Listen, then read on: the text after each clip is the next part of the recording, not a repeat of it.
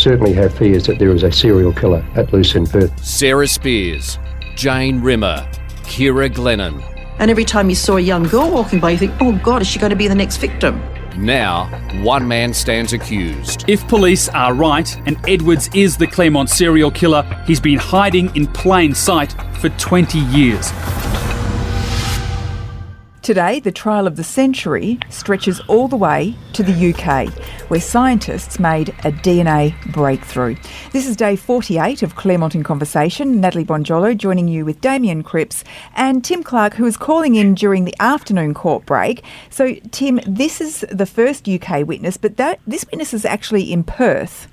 Yes, that's right, Nat. She's flown all the way here as to make a special guest appearance. Her name is Carol Evans, and she was basically the boss, the reporting scientist at FSS in Birmingham in 2008 when these tiny fragments of fingernails flew all the way over there, were received in London, and then couriered, we found out, up to Birmingham, where this crucial DNA work was done on them. And so Miss Evans has come to Perth to give her evidence in person, and that started today. It will continue tomorrow, and in between we're going to have two of their former colleagues of FSS who are going to give their evidence via video link, which is why we explained last night. That's why we're starting late and finishing late in court tonight.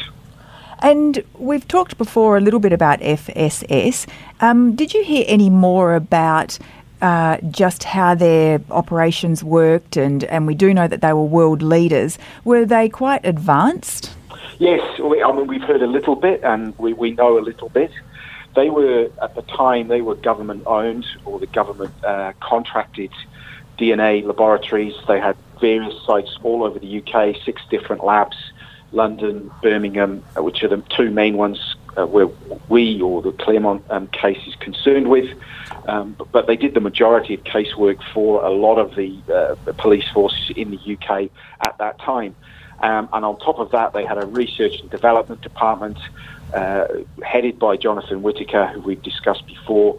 And in that department, they were responsible for pioneering this low copy number DNA technique, which was eventually used on the macro exhibits, and we've been told that elicited the forensic breakthrough. And so today we started the walkthrough from the very first moment that FSS became involved, 1st of September 2008 at 2:22 p.m. We even know the time of day where they received exhibits in London, and we've been, for the first hour or so today, we were walked through exactly how they got there, what happened when they did get there, how they were labelled, what they looked like a little bit, the bags that they came in at least, and then they were couriered up to Birmingham, which is where the DNA work, the extraction work actually started.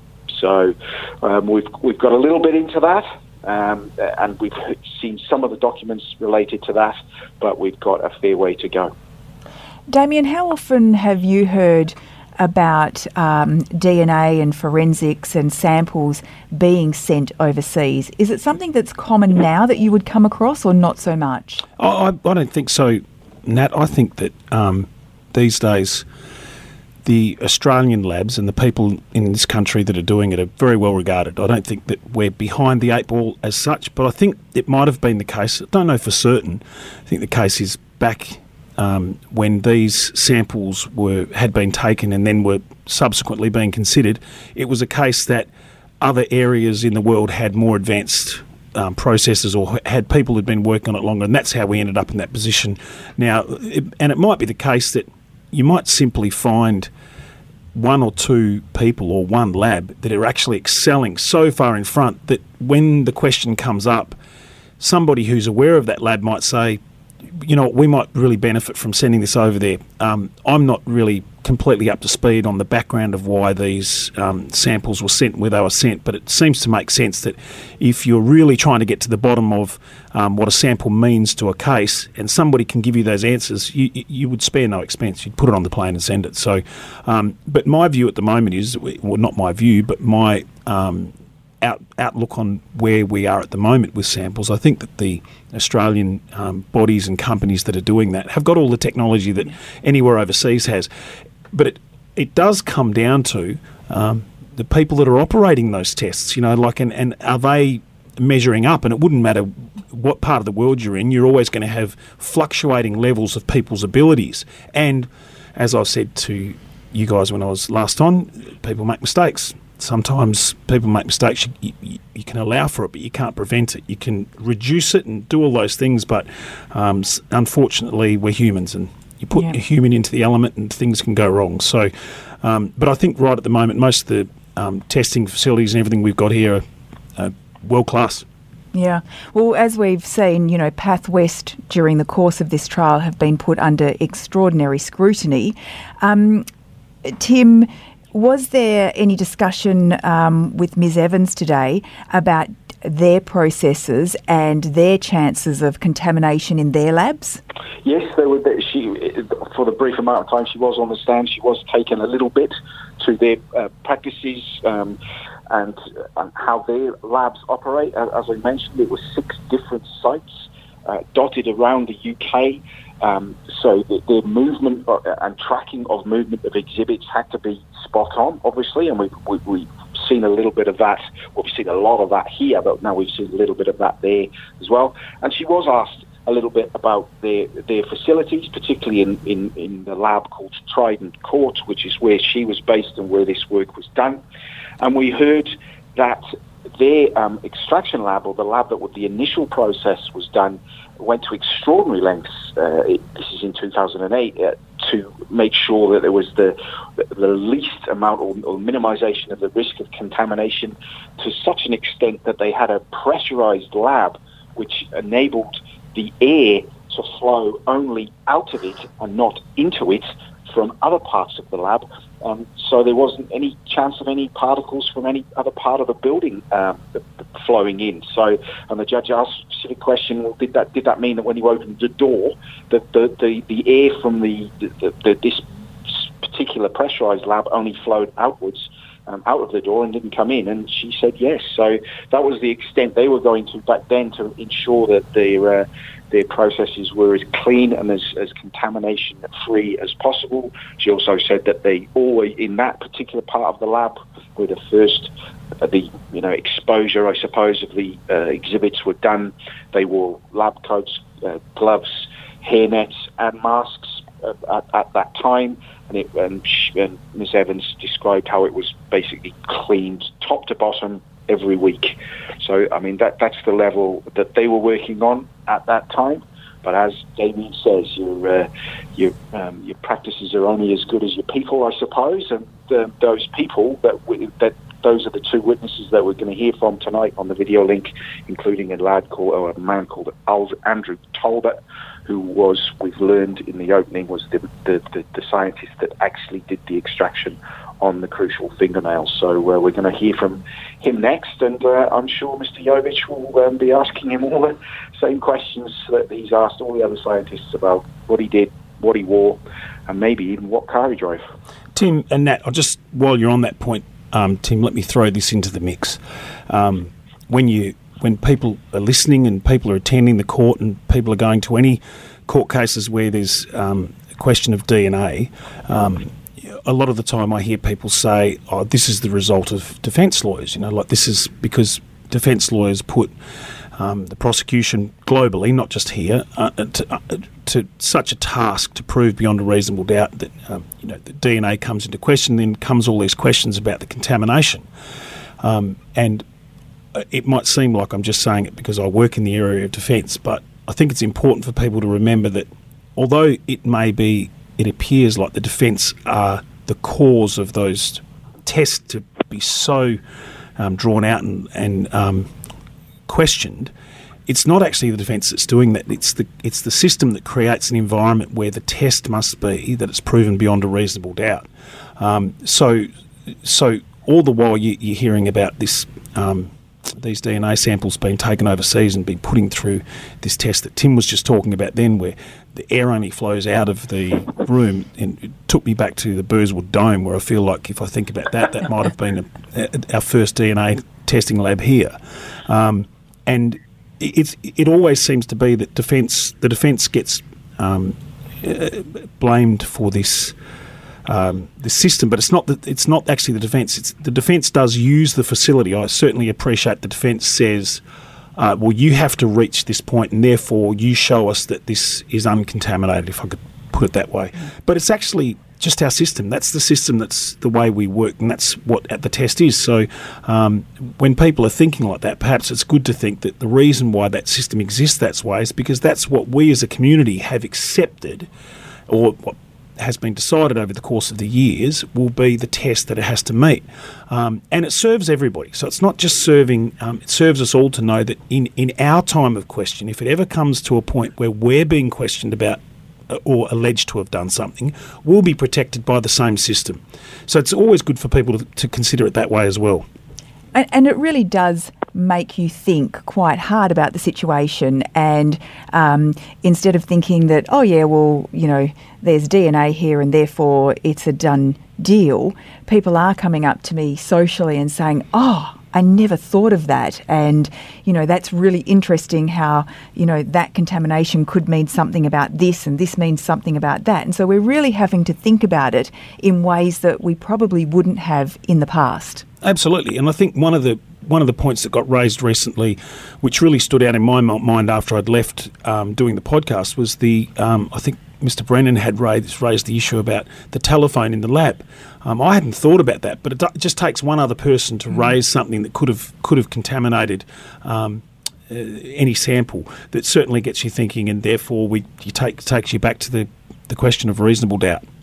Yeah, Tim, that's fascinating with the air only blowing out one way, because in this podcast we have spoken before about, you know, DNA can't fly around the room. So it's now interesting to hear them say that, you know, they were going to these extraordinary lengths to even make the chamber airtight, if you like. Yeah, or even, you know, more tight than that, in that it could only come out. Nothing could come into that lab that wasn't supposed to be there. So, and Damien's right about the level of proof. That's what we should expect of when you're accused of such heinous things like this, in this case in particular, but in hundreds and thousands of other criminal cases that go on all over Australia, all over the country, you know, almost 365 days a year.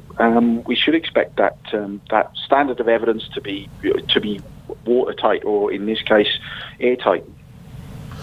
Is FSS still operational? No, so they were sold or shut down basically by the UK government around about 2012, I think, which caused a huge amount of controversy in the UK at the time. And it would have caused a headache for the macro investigators, I'm pretty sure, at that time as well, because they would have wondered, well, I mean, we have these results, so are we ever going to be able to use them now the lab is not there? But obviously, that's those fears, if they did exist, have been proved wrong, because we have Miss Evans, we have Mr. Talbot, we have another scientist coming up today, and then we've been told that Jonathan Whittaker, who was the head of research and development at FSS at the time, and he's still regarded as one of the leading lights in low copy number testing across the world, to give evidence. And obviously, we've seen today just a portion of the documents that still exist as well, and that's obviously a very important, not in just in this case, but of the hundreds and thousands of cases that FSS would have dealt with over the years. And Dr. Whittaker was involved in, as we've mentioned, the Bradley Murdoch, Peter Falconio's murder in 2006, 2005 and 2006, which resulted in another major conviction of a major Australian case.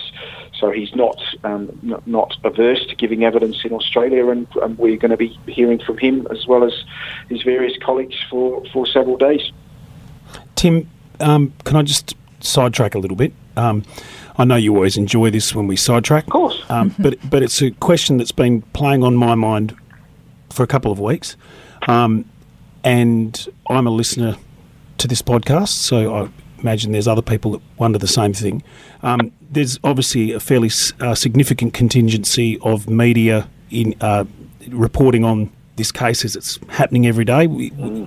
And there's a number of reporters / journalists at the court each and every day, trying to get the best information they can to report to the people that are their audience. Could you tell me what the climate of the relationship between the court and the media is at the moment? Obviously, I haven't been down there, so I'm just interested to know what your feeling is on that. It's actually, it's not too bad, actually, Damien.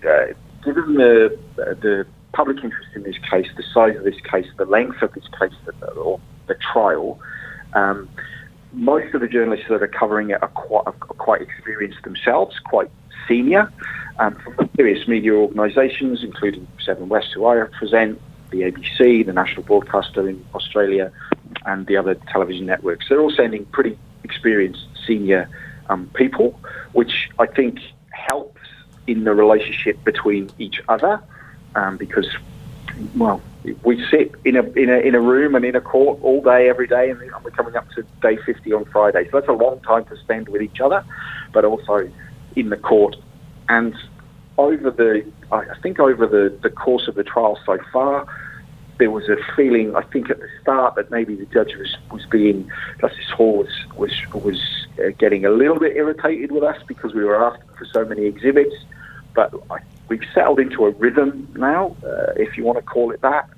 And I think, speaking from my own personal experience and feeling, I think the relationship between the court and the journalists has reached a happy working medium, if you want to put it that way.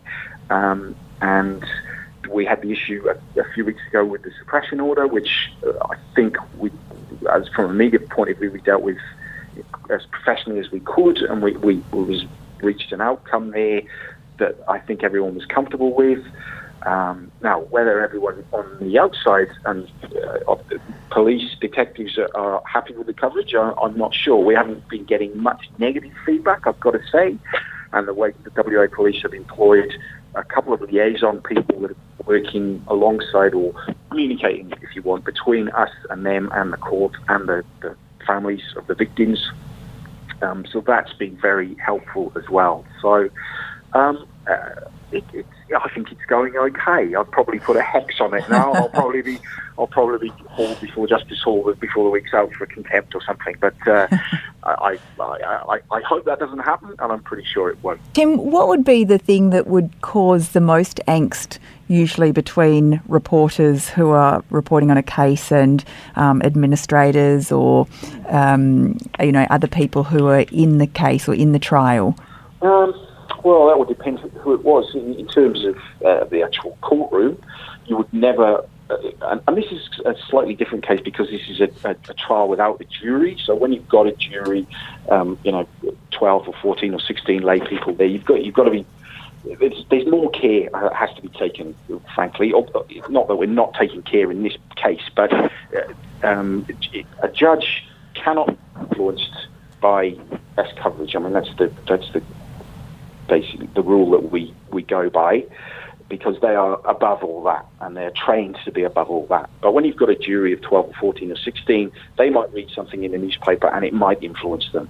And if that information is wrong or, most critically, hasn't been put before them during the trial, then that is that is a cause for concern, in that it could cause a mistrial, and then if that happens, you're in serious trouble with the court. And that, in the ultimate, that could mean a contempt of court charge could be brought against you as a reporter, and that charge does carry a prison sentence. So that we take that very seriously. In terms of police, you're always aware that writing something critical or saying something critical, in this case of a police investigation, might get people offside.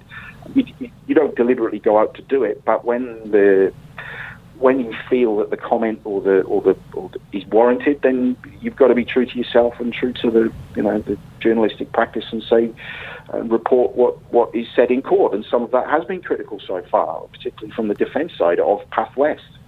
And then you've also got to keep in mind the families of the victims, and sometimes they're right at the top of your mind because you're sat next to them. You interact with them in the lift and in the cafe every day, and in this case, that has been the case.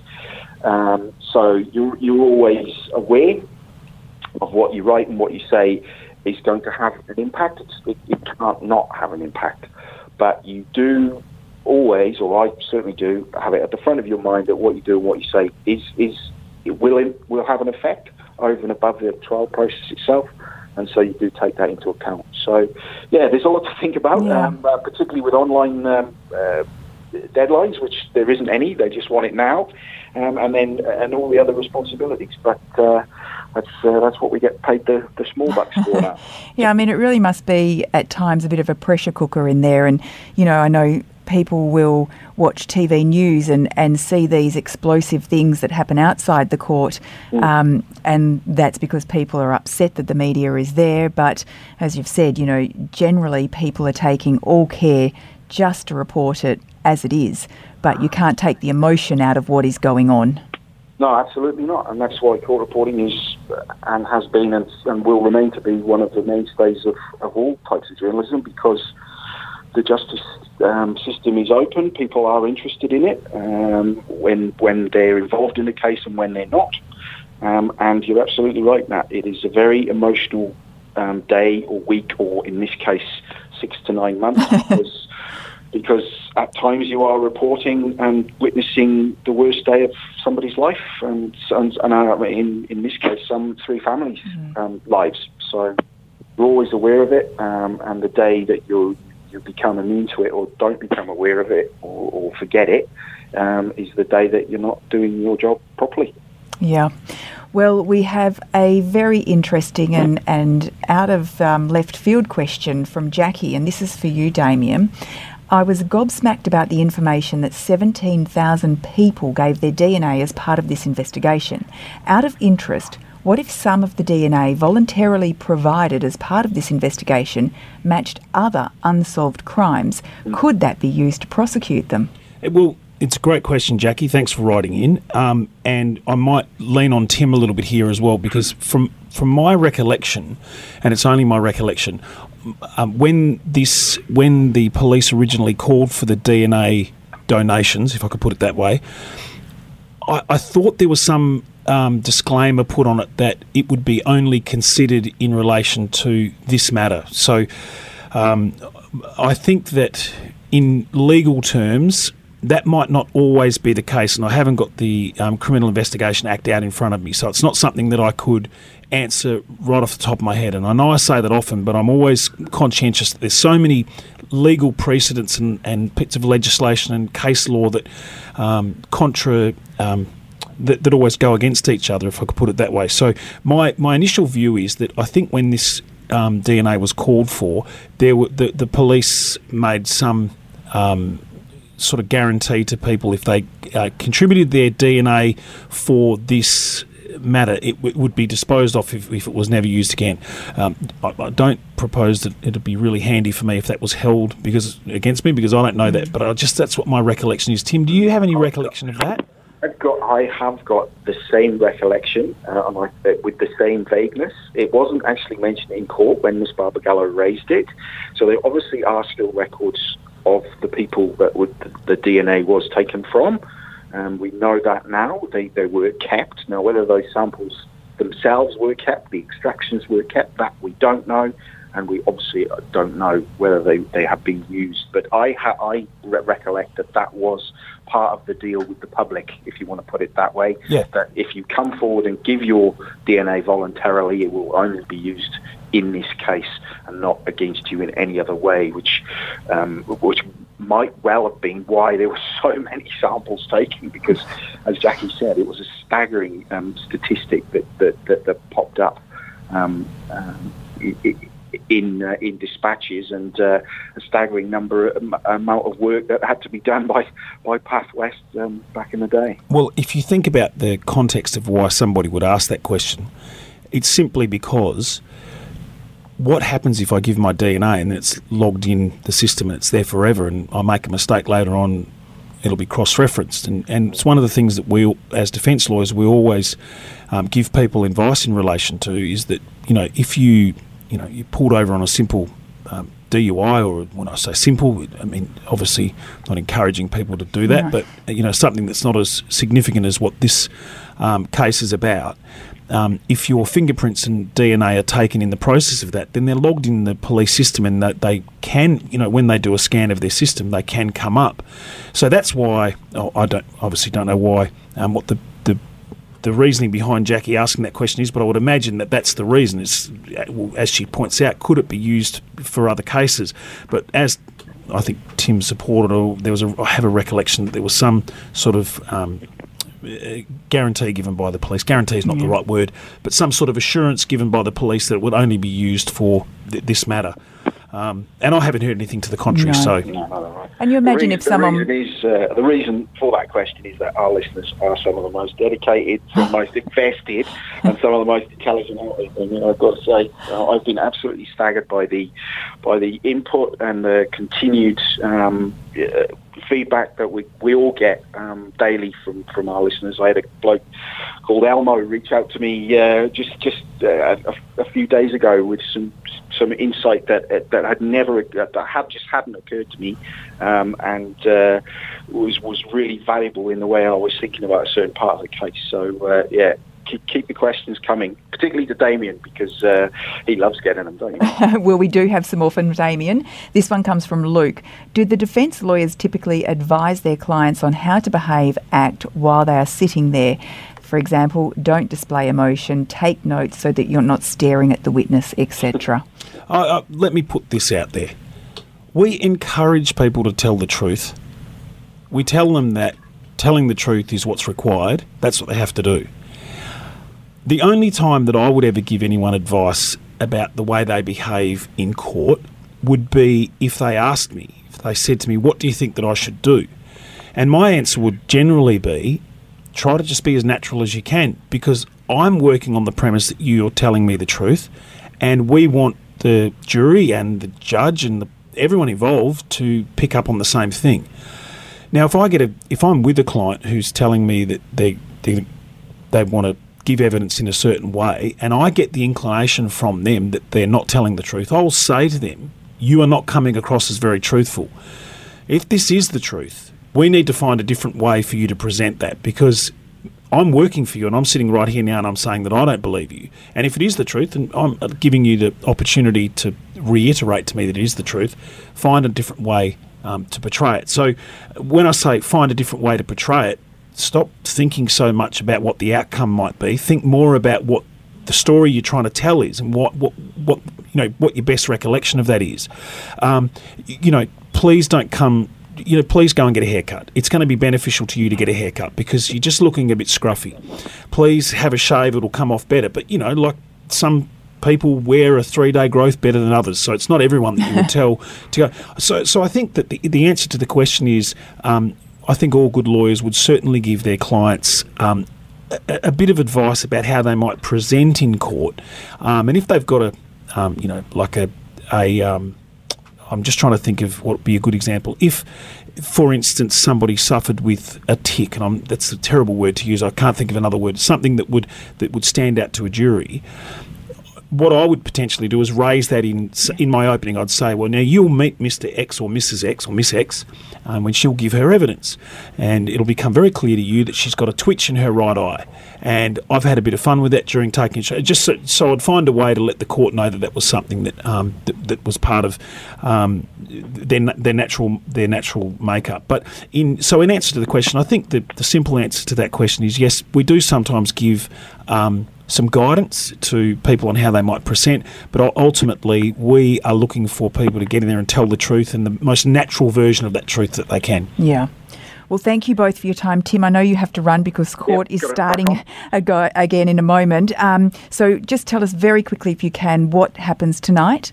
Yes, so we've got 2 video links direct from the UK of 2 of the staff members of FSS who worked on these fingernails, and they will be asked about that, particularly Mr. Talbot, who we understand was the actual scientist who did the swabbing, extraction, etc.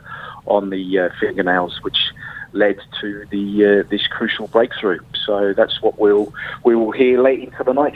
And that's via video link. Indeed. Yeah. All right, terrific. Thank you so much. Well, we'll have all those details from tonight's special sitting in tomorrow's podcast. So join us then for day 49 of Claremont in Conversation. This podcast was produced by Kate Ryan and Alicia Preedy and recorded in the studios of 7 West Media. Audio files were provided from the archives of the 7 Network and the West Australian.